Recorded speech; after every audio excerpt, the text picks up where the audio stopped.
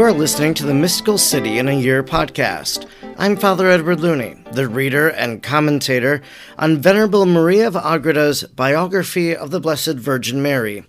Today, we are reading from Chapter 4, beginning at paragraph 35. How the divine decrees are classified according to instance, and what God and each determined to communicate ad extra. I understand that this order comprises the following instants.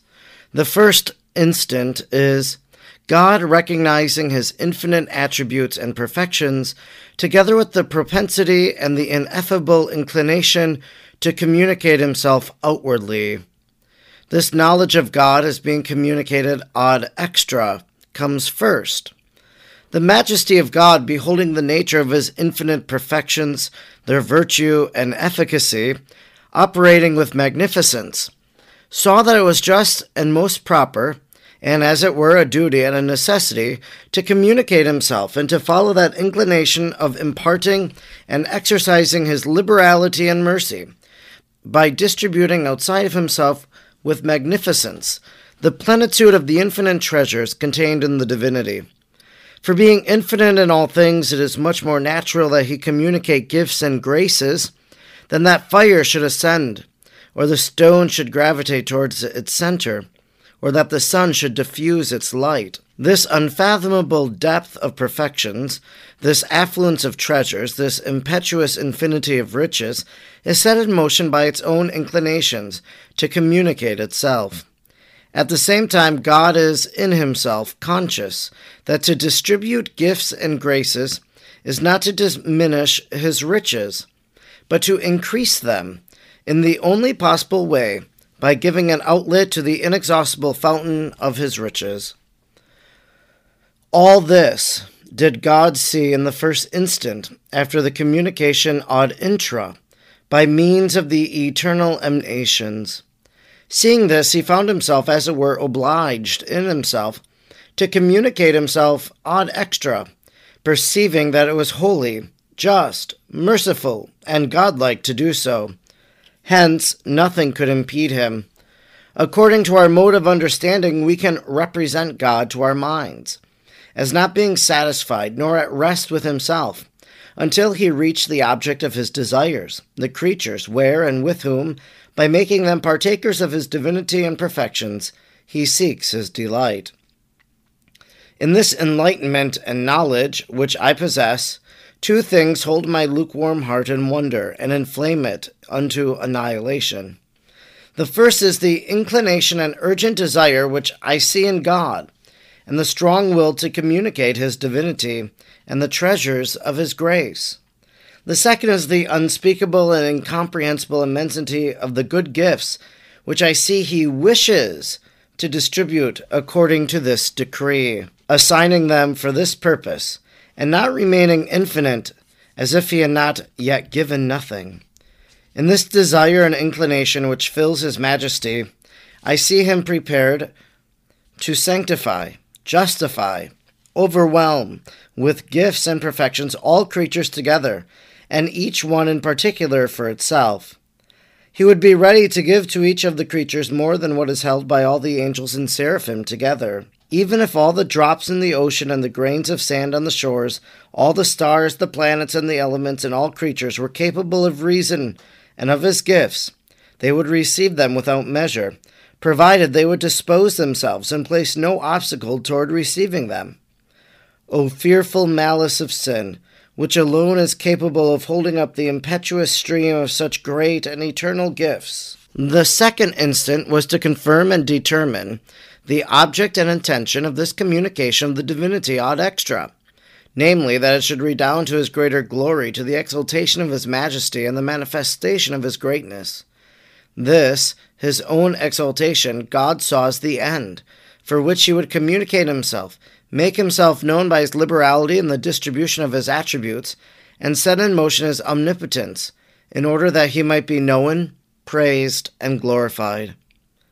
The third instant considered in selecting and determining the order and arrangement of the mode of this communication, so as to realize in an adequate manner the most exalted ends, The order, namely, which it is proper, should be maintained in regard to the communications of the Godhead and His divine attributes, so that this activity of the Lord may have its proper reasons and objects, and so that it might proceed with the most beautiful and admirable sequence, harmony, and subordination. In this instant was decreed first of all that the divine Word should assume flesh, and should become visible. The perfection and the composition of the most holy humanity of Christ our Lord was decreed and modeled in divine intelligence. Secondarily, also were formed the ideals of the rest in men in imitation of the first. The divine mind prearranged the harmony and adornment of the human nature, composed of an organic body and a vivifying soul, endowed with faculties to know and enjoy its Creator, to discern between good and evil, and with a free will to love that same Lord. This hypostatic union of the second person of the Most Holy Trinity I understood necessarily to have been the first incentive and object on account of which, before all others, the divine intelligence and will issued ad extra, and the reasons are most exalted, so that I cannot explain. One of these reasons is that God, having in himself known and loved himself, should, according to right order, know and love that which approaches most intimately to his divinity, and as is the case in the hypostatic union. Another reason is that the divinity, having communicated itself ad intra, should also communicate itself ad extra. For this, the divine will and intention would begin to execute its works with the highest end in view, and his attributes would be communicated in the most beautiful order. The fire of the divinity expended itself in its fullest measure, on which was most immediately connected with it, namely the hypostatically united humanity, and his divinity communicated itself in the highest and most excellent degree to him, who was to be the closest to God in divine knowledge and love, and share the works and the glory of the deity. For God, speaking according to our lowly comprehension, could not endanger the attainment of this end, since he alone could be an object, proportionate and worthy of so wonderful an operation. It was also befitting, as it were necessary, that if God should create many creatures, he should create them in such harmony and subordination as would be the most admirable and glorious within the reach of possibility. In conformity with this, therefore, they must be subordinate to a supreme chief, who would be as far as possible united immediately with God, so that through him they may have communication and connection with his divinity. For these and for other reasons which I cannot explain, the dignity of the works of God could be provided for only by the incarnation of the Word. Through him, creation should possess the most beautiful order, which, without him, was impossible. The fourth instant was to determine the gifts and graces which were to be conferred upon the humanity of Christ, our Lord, in union with his divinity. Here the Most High opened the liberal hands of his omnipotence and his other attributes in order to enrich the most sacred humanity and the soul of Christ with the highest possible plenitude of his graces and gifts. Then was fulfilled what afterward David said, "The stream of the river maketh the city of God joyful," Psalm 45, verse 5.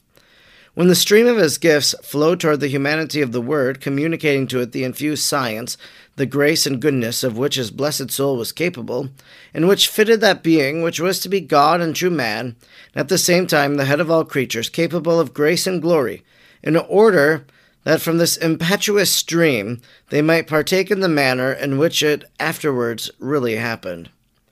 To this instant also, and as it were in natural sequence, pertained the decree and predestination of the Mother of the Divine Word incarnate. For here I understand was ordained that pure creature, before aught else whatever. Thus, before all other creatures, was she conceived in the divine mind, in such manner and such state as befitted, and became the dignity, excellence, and the gifts of the humanity of her most holy Son. To her flowed over at once and immediately the river of the divinity and its attributes, with all its impetuosity, in as far as a mere creature is capable, and as is due to the dignity of the Mother of God.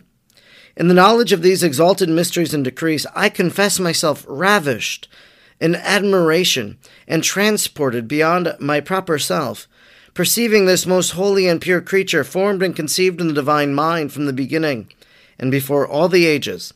I joyously, exultantly magnify the Omnipotent for the admirable and mysterious decree by which he formed for us such a pure and grand, such a mysterious and godlike creature, worthy rather to be admired and praised by all beings than to be described by anyone. In my admiration I can say with St. Dionysius the Areopagite, if faith would not instruct me, and if the understanding of what I see would not teach me, that it is God who has conceived her in his mind, and who alone could and can in his omnipotence form such an image of his divinity, if this all were not present to my mind, I might begin to doubt whether the Virgin Mother contained not in herself divinity. Oh, what tears flowed from my eyes, and what sorrowful astonishment possessed my soul, to see that divine prodigy not acknowledged, and that wonder of the Most High not manifest to all the mortals. Much is known of it, but much more is unknown, as this sealed book has not been opened. I ravished in the perception of this tabernacle of God, and I perceived that the author of it is more admirable in her creation than in that of all the rest of the world, although the diversity of the creatures manifests the wonderful power of their Creator. In this queen alone are comprehended and contained more treasures than in all the rest of things joined together, and the variety and the preciousness of her riches honor the Lord above all the multitudes of the other creatures. Here, according to our way of understanding, the promise, and as it were the contract, was made with the Word as to the degree of sanctity and perfection and the gifts and graces which were to be possessed by Mary his mother. Also, as to the protection, support, and defense which was to be provided for this true city of God, in which his Majesty contemplated the graces and the merits which she earned for herself, as well as the fruits to be gathered for his people by the loving returns which she was to make to his Majesty. In the same instant, and as it were in the third and last place, God determined to create a locality and an abode where the incarnate Word and his mother should converse and dwell. For them primarily did he create the heaven and the earth, with its stars and elements, and all that is contained in them. Secondarily, the intention and decree included the creation of the members of which Jesus was to be the head, and of whom he would be king, in order that with kingly providence all the necessary and befitting arrangements might be made beforehand. I pass over to the fifth instant, although in reality I found that which I sought. In this fifth decree, the creation of the angelic nature, which is more excellent and more like unto the spiritual being of the divinity, was determined upon, and at the same time the division of arrangement of the angelic hosts into 9 choirs and 3 hierarchies was provided and decreed, as they are created first of all for the glory of God, to assist before his divine majesty, and to know and love him. So secondarily, they are ordained to assist, glorify, and honor, reverence, and serve the deified humanity of the eternal Word, recognizing him as head, and honoring him also in his mother, the most holy Mary, queen of the same angels. Commission was given to these angels to bear them up in their hands in all their ways. In this instant, Christ our Lord earned for them by his infinite merits, present and foreseen, all the grace which they were to receive. He was constituted as their head, exemplar, and supreme king, of whom they should be subjects. Even if the number of angels had been infinite, the merits of Christ, our highest good, would be abundantly sufficient to supply them all with grace. To this instant belongs also the predestination of the good, and the reprobation of the bad angels. God saw in it, by means of his infinite science, all the works of the former and of the latter, and the propriety of predestining, by his free will and by his merciful liberality, those that would obey and give honor, and of reprobating, by his justice, those who would rise up against his majesty in pride and disobedience, on account of the disordered self-love. In the same instant also is decreed the creation of the empyrean heaven, for the manifestation of his glory, and the reward of the good, also the earth and the other heavenly bodies for the other creatures, moreover also in the center of depth of the earth, hell, for the punishment of the bad angels. In the sixth instant was decreed the creation of a people and congregation of men for Christ, who was already formed of the divine mind and will, and according to whose image and likeness man was to be made, in order that the incarnate Word might find brethren, similar but inferior to himself, and a people of his own nature, of whom he might be the head. In this instant was determined the order of the creation of the whole human race, which was to begin from one man and one woman and propagate itself, until the Virgin and her Son should be born in the predestined order. On account of the merits of Christ our Savior, the graces and gifts were prearranged, and also original justice, if they would only preserve it. The fall of Adam was foreseen, and in him that of all others, except of the Queen, who did not enter into this decree. As a remedy was it ordained that the most holy humanity should be capable of suffering. The predestined were chosen by free grace, and the foreknown were reprobated with exact justice. All that was convenient and necessary for the conservation of the human race, and for obtaining the end of redemption, and the predestination was preordained. Without interfering with the free will of men, for such ordainment was comfortable to God's nature and to divine equity, there was no injustice done to them. For if with their free will they could sin, so also could they abstain from sin by means of grace and the light of reason. God violated the right of no one, since he forsook no one, nor denied to anyone that which is necessary. Since his law is written in the hearts of men, nobody is excused for not knowing and loving him in the highest good of all creation.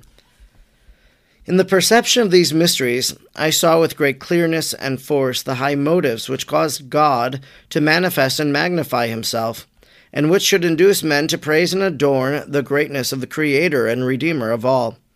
I also saw how tardy they are in the acknowledgment of these obligations, and in making return for these benefits.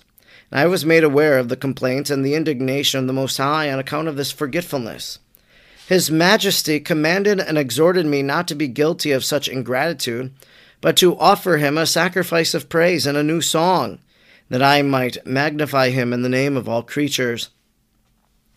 O most high and incomprehensible Lord, would that I had the love and perfections of all the angels and the just, in order to confess and praise worthily thy greatness.